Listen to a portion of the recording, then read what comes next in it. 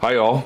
Luke Thomas here. It is Friday, November 1st. It's sometime in the morning, and this is episode 5 of the Luke Thomas live chat. Now, it's funny because I've done more of these now that have not been live than have been live, but it is just a function of circumstance. I go on vacation, and that kind of jacked it up, and now here I am in New York City, and I could do this live, but I'd have to do it at the wrong time, and I'm not sure about the internet connection in this terrible, well, it's a fine hotel, but the internet here is not great. So I'm just going to record this ahead of time for as long as I can, and then I got to split because I also have to do a podcast with Showtime at noon. It's a thing. But I'm home next week, and that should be fine. So I cannot wait to be home for many reasons, not least of which is to get back to the original setup that spawned the live chat so we can do this in a normal and consistent way. So thanks for everyone who's been dealing with me on my various road trips. No longer on vacation, certainly still on the road, but happy to be doing this once again. You guys know the drill. I put up a thread or a request for comments on a thread in my community tab here on this channel on Thursdays. You guys fill it up. You guys recommend which ones go to the top. I pick most, but not all of those, certainly, and then we get to them there. Today, I think the weigh-ins are happening right as I speak. I know that the main event is on, that those guys made weight. That was never really in question, but just, they made weight. I'm not sure about everybody else, so it's a bit of a real-time situation. We'll see how that goes. In the meantime, yes, I have a podcast to do at noon. If you're watching this today at 7 p.m. East Coast time, Dan Hardy and I are hosting a live radio show at Legends Bar in NYC, just a couple of blocks from Madison Square Garden. It'll take place after the UFC weigh-ins, so after the weigh-ins. If you want to come by and hang out with us, we're going to have a bunch of special guests. There's going to be some UFC champions there, so you're going to want to come by. And some more than just that, though. And then, but even if you don't want to go to the weigh-ins, you just want to come there, you can do that too. All right? All right, very good. Let's get to these questions with the time that we have. All right. Let's see, huh?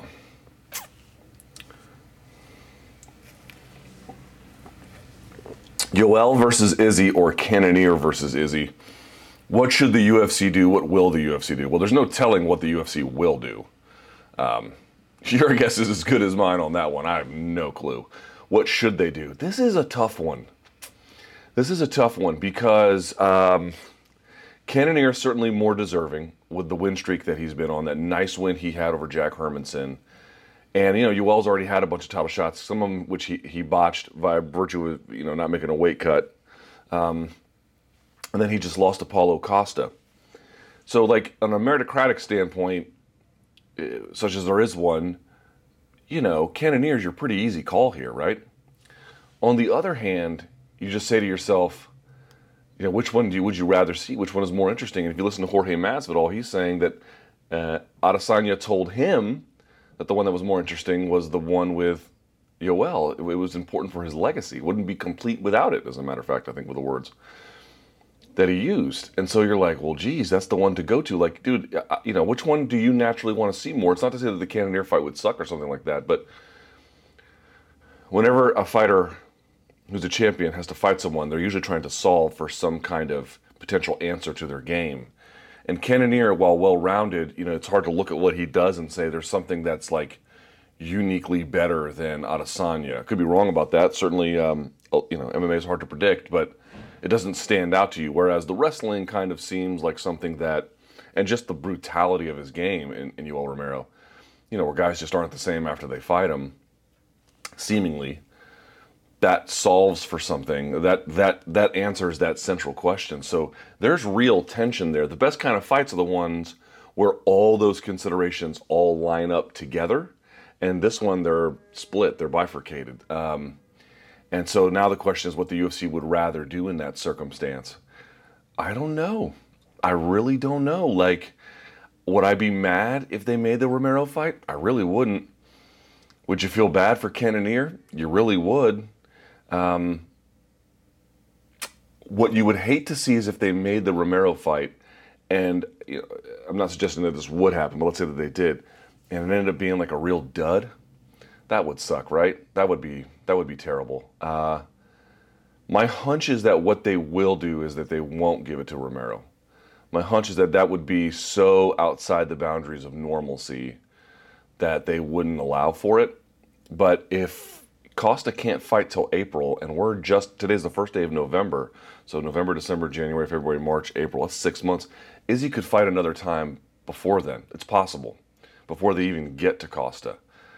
That seems to me maybe a path that they go, where they just give Romero a bit of a, put him on standby for the Cannonier fight, and then give him a kind of a, semi-tune-up fight in the interim, and then see where they go from there. But certainly the more interesting fight, I think, by most people's accounts, is Romero versus Adesanya. Even Adesanya seems to think that. Hi, Luke. Tell us about the kind of work you do off camera to prepare for your videos, radio, etc., and just your work schedule, work routines, workload.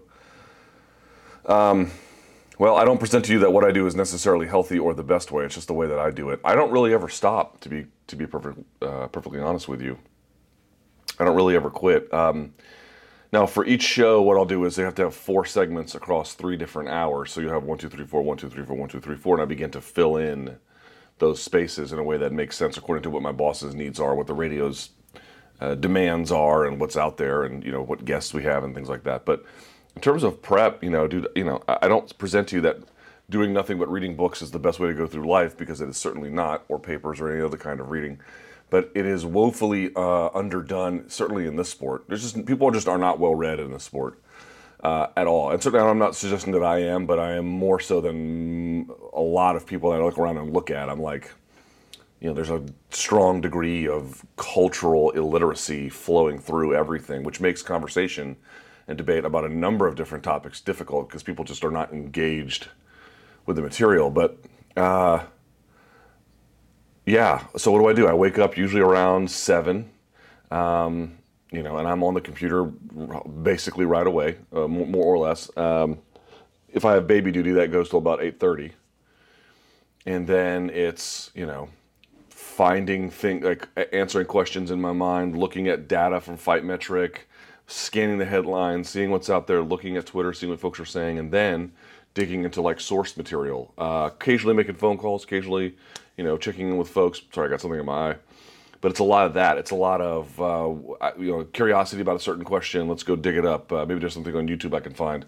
Maybe there's something on one of my books I can find. Maybe there's whatever. And then there's just, as the day winds on and those responsibilities go away, like the show's done, then I begin to get much more into my reading for pleasure's sake, which is not, Stephen King. I mean, I'm reading a book right now on the history of Simon Bolivar, which is, I would not recommend it, because it's just, unless you have a special curiosity about him, it's not all that great. It's a fine book, but it's just dense. It's like 700 pages. They're just, do you really care? I don't think, like the UBI thing was generally interesting. The book on Uber was generally interesting. This one is just a biography about a dude who, if you don't care about, why would you care about? And then it's just that, and it just goes on and on and on and on and on. And then, reading papers and academic papers or the newspaper, and then that's it, constant. It just has to be your life, to me, as far as I'm concerned. That, again, that's not necessarily the best way to get information, or the best way to go about understanding the world, but it's the way that I do it. So yeah, it's about like that. And then, I'm on some kind of electronic device right up until I go to the point at which I go to sleep. It might be my Kindle that I read at the very last part of my day, But yeah, it's just constantly. And you're not going to get everything that you read, which is why making a habit of just trying to constantly engage material, eventually it just washes over you.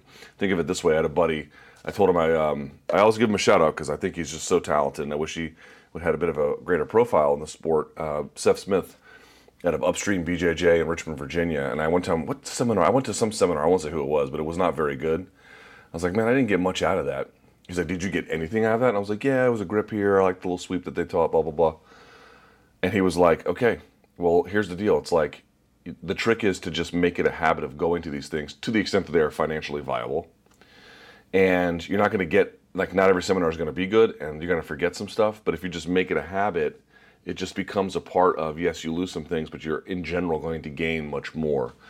I look at reading much the same. You're not going to retain everything you go through in a book, but if you can, over time, obtain this degree of cultural and subject matter literacy, you'll be in a much better spot. Certainly, and this is, people always ask, oh, what's a great way to get ahead in MMA? Dude, there's a lot of people in the sport that just don't know any. and and again, there's many topics of which I know absolutely nothing. Of course, we all have our own limits, but I mean, as a general, like, if you can come in here and you know a lot about statistics and you can make it work in MMA, dude, there's hardly anybody who knows anything about statistics, or physiology, or history, or anything, any kind of real subject matter expertise. And I don't just mean the humanities, but it's wide open for the taking. It's wide open. So take some kind of knowledge about the world, some kind of specialized knowledge, but a broad one at that, and then bring it into MMA, and you will not have competition. Luke, Nate keeps getting asked who the next BMF fight is after Jorge. Based on his responses, it seems like he has someone in mind. What's your best guess as to who he wants to challenge next if he wins on Saturday? Well, he says he doesn't want Khabib because he already beat him. Conor, obviously, is a common response, you might think. I doubt it's Gaethje because that's just I think it's a bad matchup for him, but could be wrong. Who would it else be at 170? It wouldn't be any of the wrestler types. The funny thing about BMF is that I've seen hardly any discussion about this, and it seems like so central to understanding this. The BMF title is not just about two dudes who have a cult of personality around them and who are, in the case of Diaz, a bit of an anti-hero, iconoclast thing. But it's also about not a rejection of wrestling. That's not what it is, because both guys wrestle. It is a rejection of everything the UFC 245 main event is about. It's not a contrast, it's a repudiation, which is to say winning through control positions. Now, that's not a fair assessment of either of those guys' games, right? A little bit more so Colby, but Colby does a lot in the stand-up work. That's where most of his volume in the striking attack comes from. Kamaru does a lot of ground and pound. So I'm not suggesting it's an altogether fair assessment, but, this kind of winning through control position, right? Wrestling and just holding a guy. It's a rejection of that. It's absolutely a clear rejection of that. It's about fighting in a little bit more of a mixed martial arts kind of way. And I think that's why it appeals to a lot of people. It's not, if these guys fought like Colby and Kamaru, it's not that people wouldn't want to watch. They're going to watch 245, right? It's going to be well attended and it's going to be well watched. As much as this one, I don't know, but it's not going to be some kind of dud. Rather, it's that there is something attractive about this particular way in which they are engaging the fight world. And that seems to be lost on people to a degree. So it would have to be somebody who follows in that mold. Couldn't tell you who that is. I don't know if he knows who that is. And he says he wants to stay active to the extent that people come right with it. But the Conor thing, to me, it's like, I'm not saying he would say no to a Conor fight, dude. He might win if Nate wins and go out there and call out Conor, in which case, all this is for naught. But part of me feels like he's just trying to distance himself from it. Like he wants it there in the case that, in the case of emergency, break glass. But if he doesn't have to break the glass, I think he's trying to forge his identity outside of it, which I think most of you would probably understand and sympathize with if you could, right? Like, yeah, you want to get the big money, but do you just constantly want to be tied to this guy? You want to be able to say, I can float independently. And part of this fight is also, it's about not having to have Conor there to have a big fight. It would be bigger with Conor. I think we'd all agree. But just to have something outside of it. So who would it be? Your guess? I don't know. I don't know the answer. But somebody who can match those considerations is probably a likelier candidate. And you can see why both those boys are fatigued with the media, Oh, well, you think they'll continue the BMF title? I don't know. Oh, who would another BMF fight be? I don't know. And it just every day they have to answer that 10 or 12 times. It's wild. How do you think Tony Ferguson would do at 170, looking at the current top 10? If Pettis can go up there and win fights, why couldn't Tony Ferguson? But you just have to ask yourself optimally, could he be controlled there? And could guys use their physical size like a Kamaru Usman to hold on to him, to avoid submission defense, to land harder shots in the stand-up? He fought at 170. It's not like, and he's also known as, people forget this, Tony Ferguson has knockout power in both hands. But it's just not optimal. So he could succeed. I don't think he'd succeed as much as he would at 155. Hi, Luke, how are you doing? Can you please break down the pros and cons of the karate stance, Machida McGregor, Wonderboy Nelson? Well, they're all a little bit different, but you're talking, that's better spent on somebody who can go into the details about karate. But what you would want to look up is bladed, like a little blade. Look up bladed stance, use, pros, cons, versus square or conventional stance. It's called a bladed stance. And basic idea obviously is that creates a narrower profile. You're hopping up and down. So it creates, movement both as an evasive tactic and as well as a counter tactic or as a blitzing tactic. It has a lot of those benefits. So it creates a mobility. It creates a slender profile. Creates ability to, change and initiate direction, initiate offense, counter. It's got a lot of benefits in that regard. On the downside, it, requires a lot of, I think, or in an MMA fight, it certainly requires a lot of endurance because you're constantly, to be effective, you can't be flat-footed, right? Requires a mastery of range, it puts a certain series of demands on you that other stances wouldn't necessarily do, but it offers certain benefits. But look up benefits of a bladed stance is what you're looking at. A karate bladed stance. Considering the popularity of Nate Diaz skyrocketing lately, if his brother Nick were to come back for one fight, how popular do you think he would be? Extremely. There's demand for Nick. There's demand for the Diaz brothers. There always has been, to various degrees, obviously, but there would be a lot. He was more of a household name in the early days. Do you think he could headline a pay-per-view just by his name? Oh yeah, dude. Yeah, easily, very, very easily. If Nick wants to make big money in MMA, such as that there is big money in MMA, he could easily do it. I don't think it'd be much of a challenge for him, even a little bit. Okay. In a somewhat illuminating interview with Brendan Schaub back in April, y'all are so mean. You mentioned you were reluctant to further penetrate circles of the MMA community and that you pushed it as far as you want to go. That's about right. What are your main concerns with becoming increasingly embedded within MMA circles through your line of work? It is that you become, first of all, there's bad people in the sport. And if you really want, in my view, if you really want, I could be wrong, but and this is going to be different depending on what you do. It's not universally true, but you have to do business with either bad or ruthless or unethical people in some kind of a way. You have to rub shoulders with them, and I just don't want to. I would much rather just have a lesser profile and not have to do those things, I get to choose who I want to interview. I get to choose I get to choose, I don't get to choose so much of the events I want to go to. That's not quite true because part of that's a work demand. But, I get to say what I want to say. I got to be fair and reasonable, of course. You got to be ethical, but I get to say what I want to say. And so,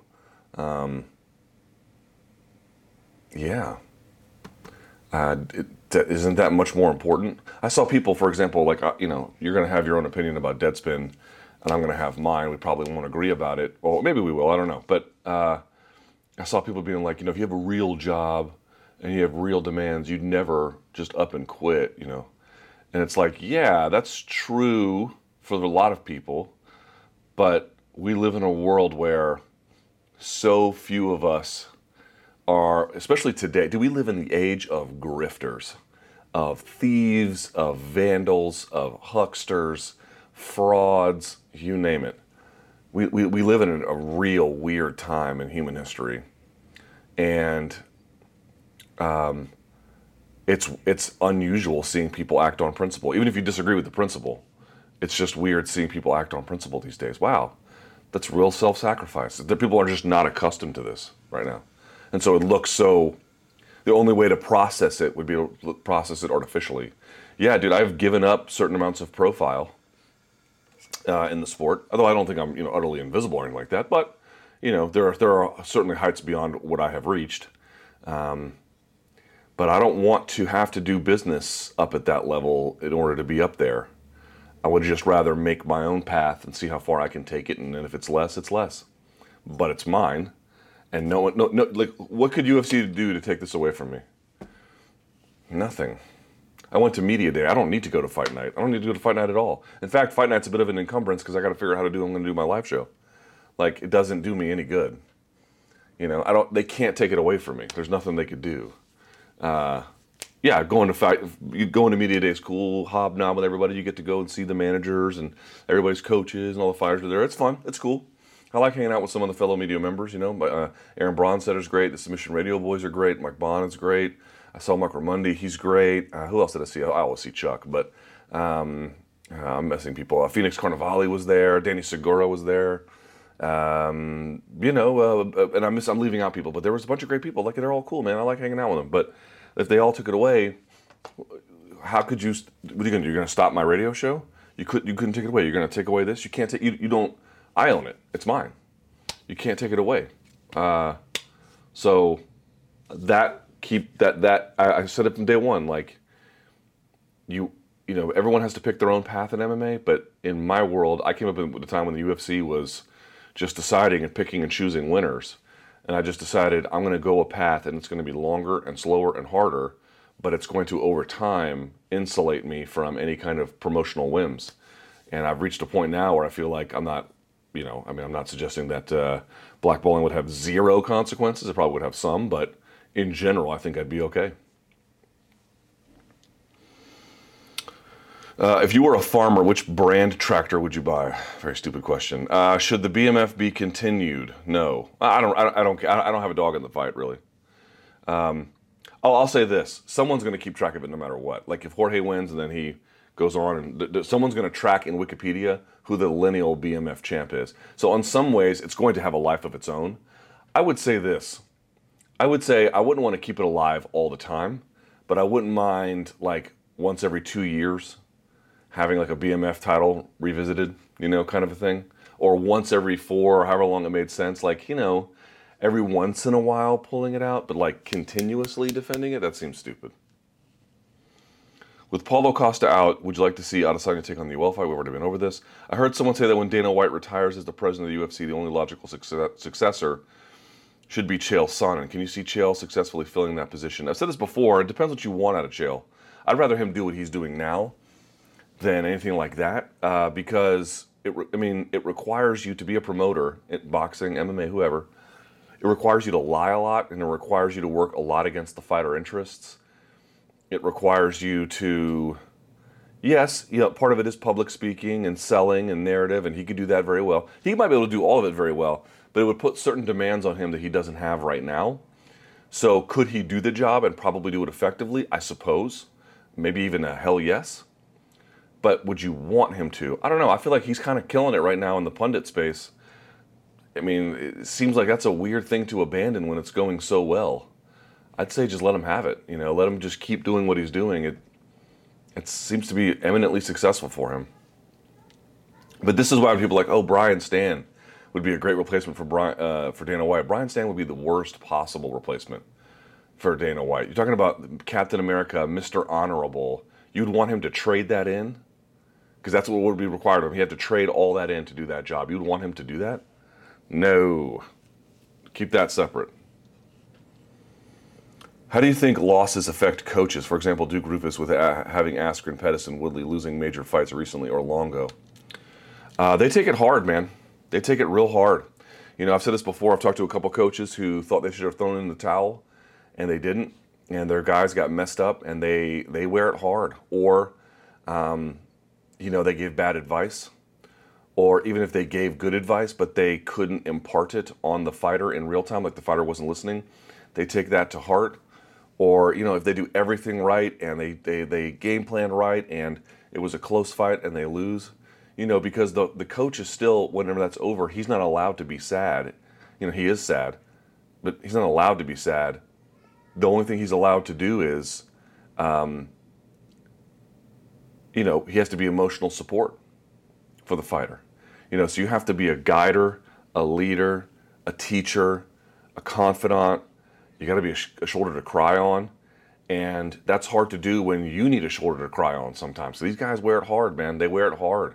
It affects them a lot, and sometimes they get mad, even if they get mad at their own students for not listening to them. Sometimes they're right and the students don't listen.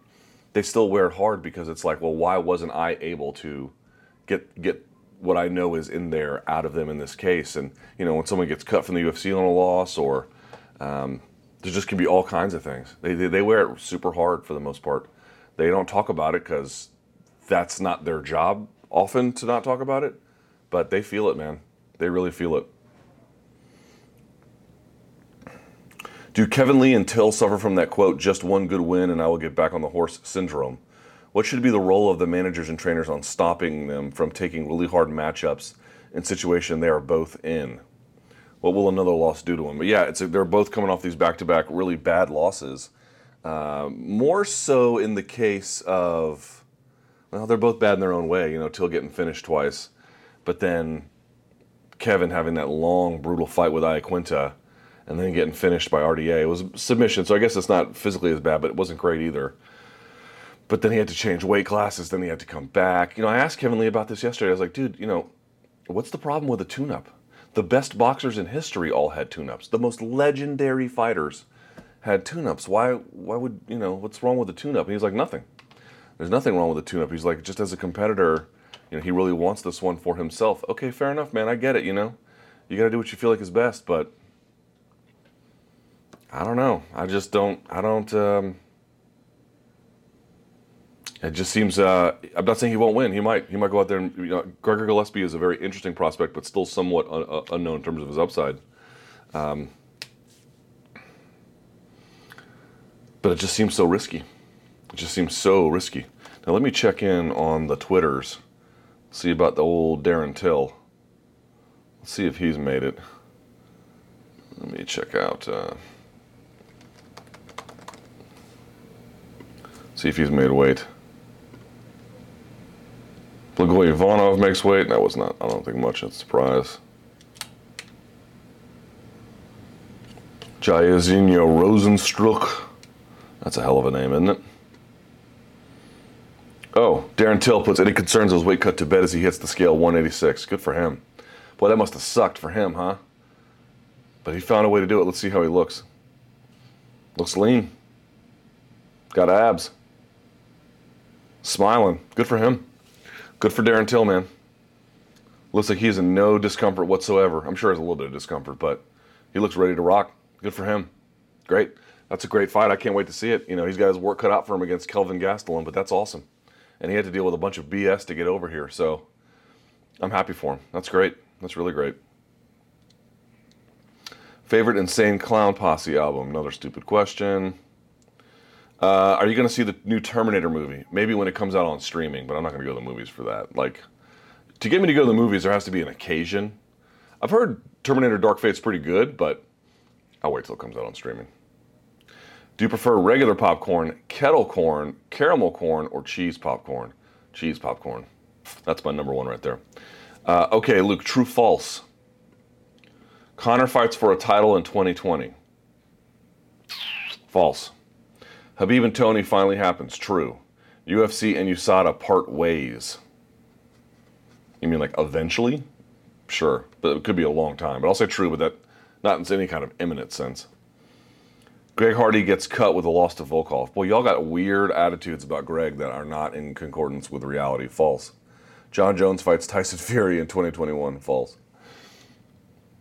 Do you think it's possible that Yoel Romero gets a shot at Stylebender? We've been over this. Are your jeans high and tight? Certainly hope not. Most underrated fight on 244 in your opinion? Underrated fight at 244. That's a good question. Let me pull up the card. That's a good question.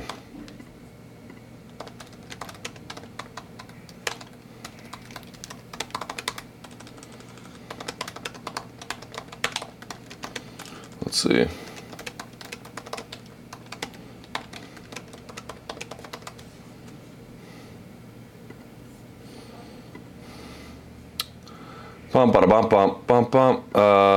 Underrated fight.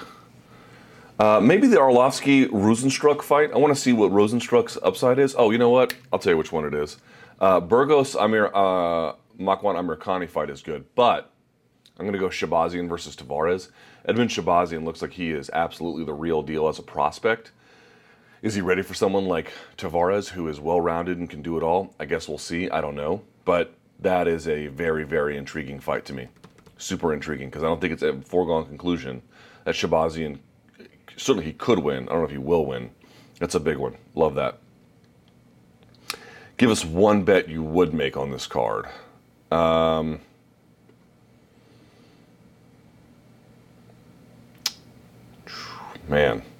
Caitlin Chukagian will scream every time she jabs.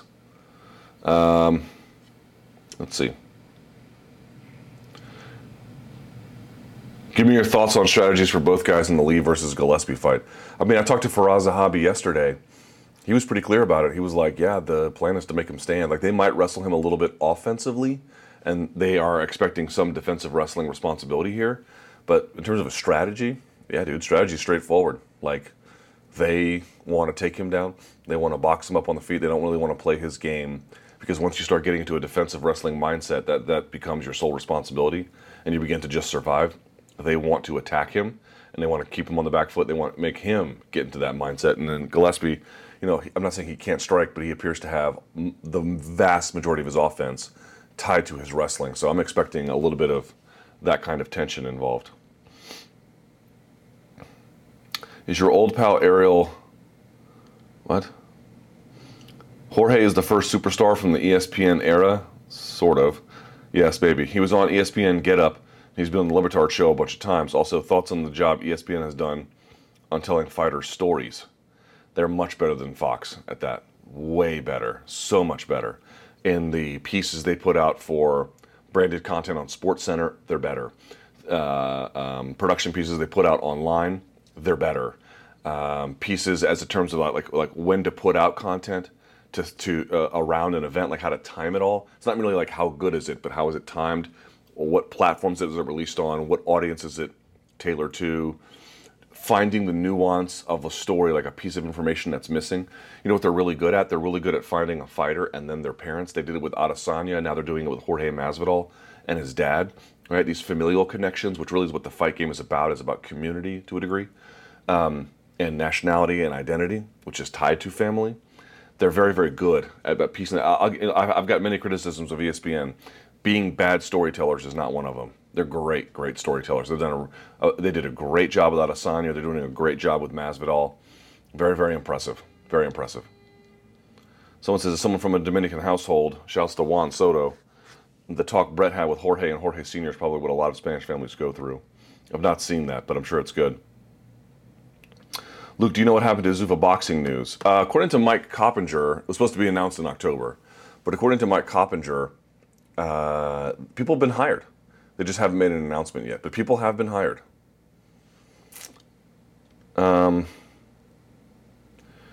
Would it be a possibility for the future that you would sit down with different MMA coaches and maybe they give you an insight into what they were looking at for a game plan for older fighters? Man, I would love to do that. I did it a little bit with Mike Brown over the phone. After the Dustin Poirier fight, I was raising some concerns about things I had seen. And Brown, without giving away everything, was still pretty candid about giving away some things that he had seen that had troubled him a little bit. And it was illuminating. It was highly, highly, highly illuminating. I really appreciated his perspective, and I thought he just gave a lot of really great, smart, helpful information that. Not that you couldn't figure out otherwise, but it just carries more gravity when they say it, And sometimes, by the way, like for example, I was talking to Faraz yesterday, as I mentioned. This wasn't about one of his fights, but we were talking about the single leg X, and I was asking him, what did you make of Maia's introduction of it? And he thought Maia did a really great job going from using the single leg X in a full capacity, let's say in the first round when Ben was peeling the ankle off the hip and then pounding on him, and then turning that into more of a transition a little bit later on. It's just sort of small details like that. What is the single leg X a transition or a position? It's both, but in the way in which he was employing it and how that shifted and how that made a difference in the fight. Small details like that. I always tell people, like, you should go and listen to other analysts because I'm not going to get everything for sure. And, getting a coach after a win, after a loss, they're going to have a great perspective, obviously, either way, but they have to be candid and someone has to fly me out to go do it. Because, dude, just doing it over the phone, it's like, I want to be able to have a screen up and I want to show them what I see and then ask them, why did this happen? How come this didn't happen? What does this mean? I don't want to do it like over Skype. I want to be there,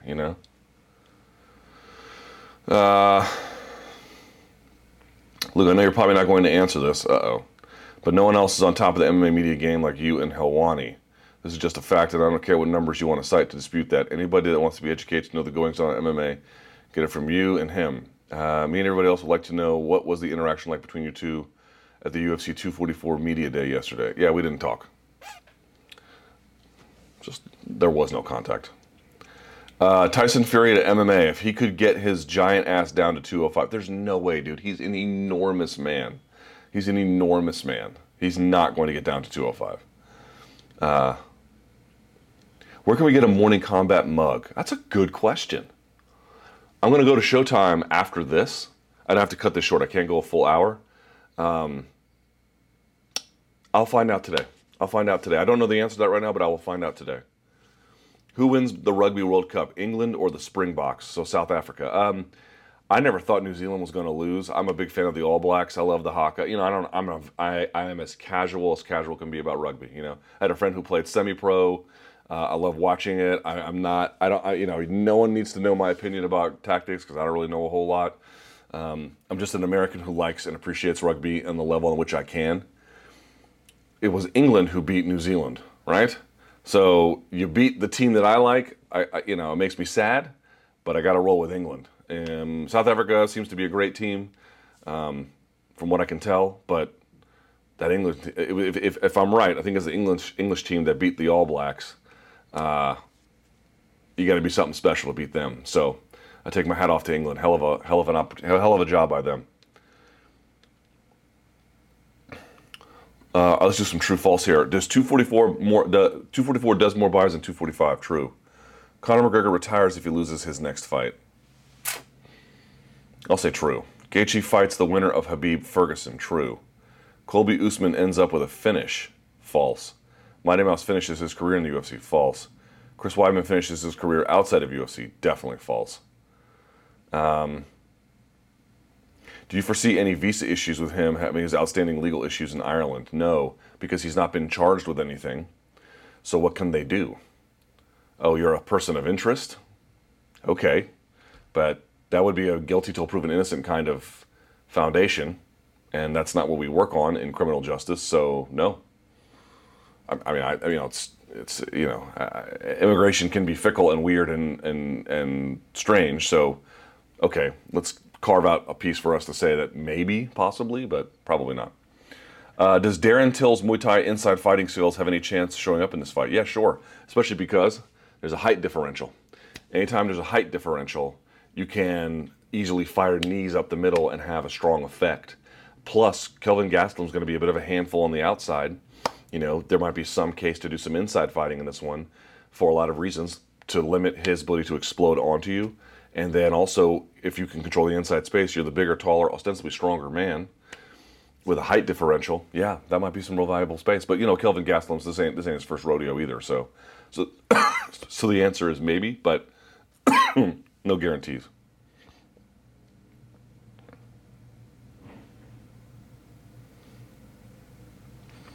Do you think any manager other than Ali could assault multiple people on camera without being punished or banned in some way by Dana or the UFC? What could be the main reason for this? I do not know. I mean, maybe they're waiting for the courts to play some kind of role here, and until the courts decide whether there's an innocence or guilt factor, they won't decide. I don't really know. I don't know what the issue is there. I mean, obviously PFL made a call. I don't know. Let's see. Mike Bisping called you an effing moron regarding your stance on USADA. You just praised him for his toughness. Do you think fighters take your words up wrong? I do think they take my fighters' words up. Fighters take words wrong all the time, and he is entitled to his opinion. But I'm definitely right about it. So you can like his opinion and agree with it, and you can disagree with mine, or the choice is yours. But the body of evidence for my position. I don't make positions by virtue of I'm not sitting on a throne. I'm in a hotel room. I'm not suggesting that he is either, of course. He has earned his way in every way possible as well. I have nothing bad to say about Mike Bisping, but just in terms of the arguments that I make, you can like or dislike them for any number of reasons, but understand that I give to you a body of evidence. I have told you repeatedly about numerous scholarly works that have really investigated these issues. And my issue about USADA is it's not fighter friendly. If Mike Bisping would like to make the case, that it is, by virtue of overrunning their rights, by having no transparency, by not giving fighters a seat at the table, by ruining other fighters' careers, by all means, that's a position if someone else wants to adopt, but it's not one that I can. But, also, you have to remember this about fighters, whether it's this issue or any other issue, and particularly one for Mike Bisping, where he's sacrificed a lot dealing with, the fight game. I think he just had a full knee replacement, right? I mean, it's a lot, right? It's intensely personal to them. And you have to always understand that and appreciate that fact, and you have to take into consideration their views on just about anything, right? Because they have so much skin in the game. In fact, what I'm arguing is that USADA does not do enough of that. Nevertheless, it doesn't make them the final say, right? They have a say, but that doesn't make them the final say. And you have to just appreciate, while it could be intensely personal in certain capacities, this issue or any other issue, a bad judging call, a referee call, I don't know, you pick your issue. That doesn't make the aggregate data about something challenged, right? An anecdote is not, it is evidence, but it's not evidence of a larger trend, of a larger set of facts. And that's the space in which I want to work, because I don't have that real personal connection to the game that he or anybody else has. What I do have is a broad set of facts, a broad set of data. If I'm wrong, you have to show me why. It's not why I'm wrong. You have to show me why the facts that I am presenting to you are wrong. You have to show me why scholars keep saying that global anti-doping is in crisis. You have to show me why leading anti-doping scientists are consistently telling us they're underfunded. You have to show me why independent assessments of the use of drugs by athletes is widely in excess of 40%, and the adverse analytical findings consistently are 1% or less. You have to explain to me why TJ Dillashaw in 4 years is the only person to get called for EPO. You think he's the only one using? You have to explain these facts. They're not my arguments. I'm merely repeating what is the reality of things.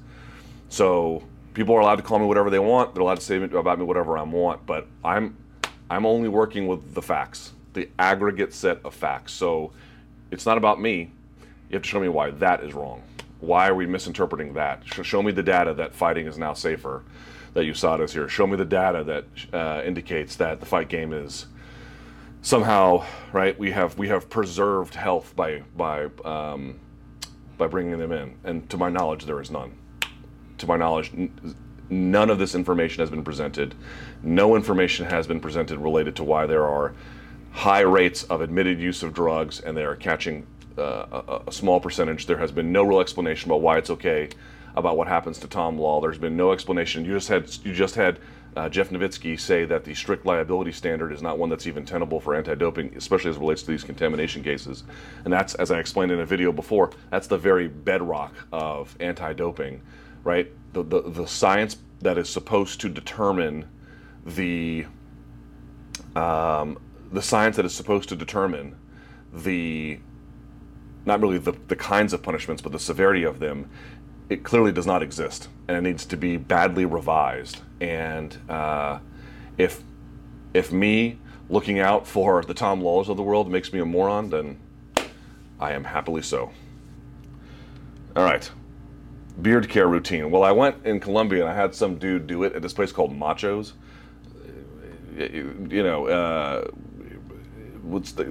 Women answer the door. You know what I'm saying? And it's like all these things are super sexist, but in South America. But he kind of cut it like Billy Goat style, which I hate. So, excluding the current situation, I have I get stuff in like the grooming lounge where I get like you wash it every day, and then I don't put oil in it because that just is weird. I put like this thing called it's like a certain kind of beard balm. Put it in there, I brush it out, and then I'm gonna let it grow out so I can reshape it because I hate the way it looks. But that's about what I normally do. Let's see. If Bellator, that's a good question. If Bellator put on a BMF title fight, who would you like to see compete for it?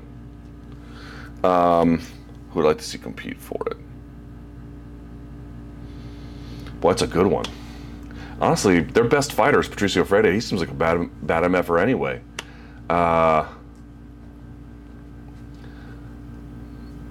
That's a tough one, man. I'd have to think about that.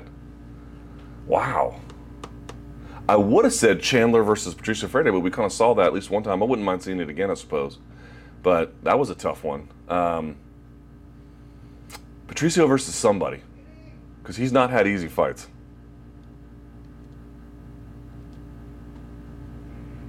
Have you heard anything about Rose Namajunas getting back into the cage? Other than that she wanted to, nothing. Ben Askren, what do you think he should do next? I've said this before. I covered this in my sit-down with Brendan Schaub.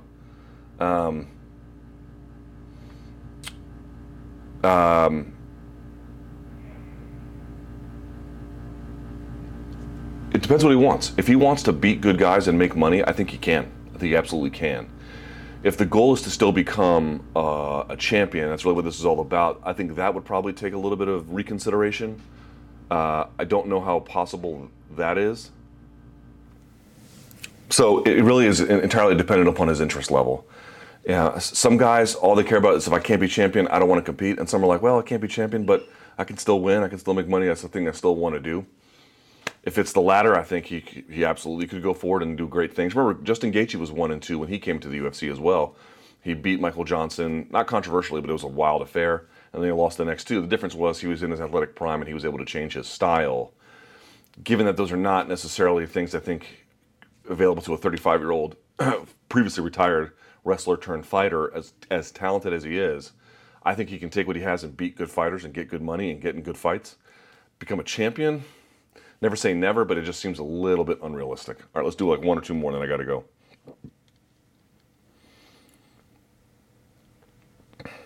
What do you think has been the biggest shit show, worst look of the situation for USADA UFC? Well, again, I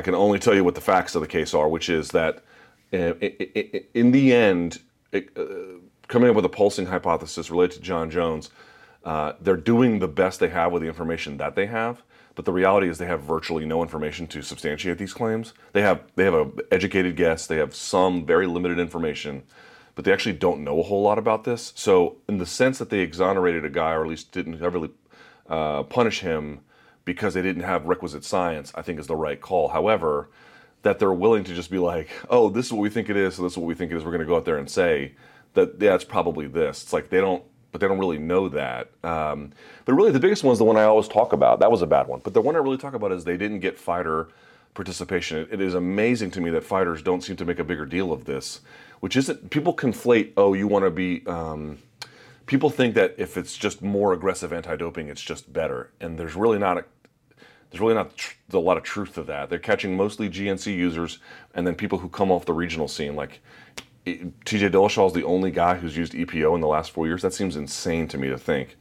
And in the meantime, they have really badly damaged the careers of certain fighters, right? You have a system that doesn't catch the right ones and overly penalizes the wrong ones. That is hardly, to me, the optimal system. And the reason why that system looks the way that it does is because the interests of fighters were not represented when the policy was created, right? I don't understand why it's okay to bash Reebok for just taking UFC money and then taking away all this other stuff that they had when USADA is doing the exact same thing. Doesn't mean you're against apparel clothing as much as you're against anti-doping. What you're against is the idea that the fighters don't get a seat at the table. And people have asked, what's the solution? The solution is have them take the Pepsi Challenge. You really want anti-doping? Sign up for it. Sign up for it. The Voluntary Anti-Doping Association, which is cheaper than USADA, they exist on the premise that the fighter has a say. In what professional sport do we commonly watch and say the athletes don't get to have a say? In every other sport, bargaining on anti-doping rights is part and parcel of any kind of collective bargaining agreement. It is absolutely in every single one of those because they have a right to it. They have the most skin in the game. And if you want the most aggressive kind where you could eventually get hemmed up for something you didn't do, you are allowed to choose that, but you should still have the right to choose it.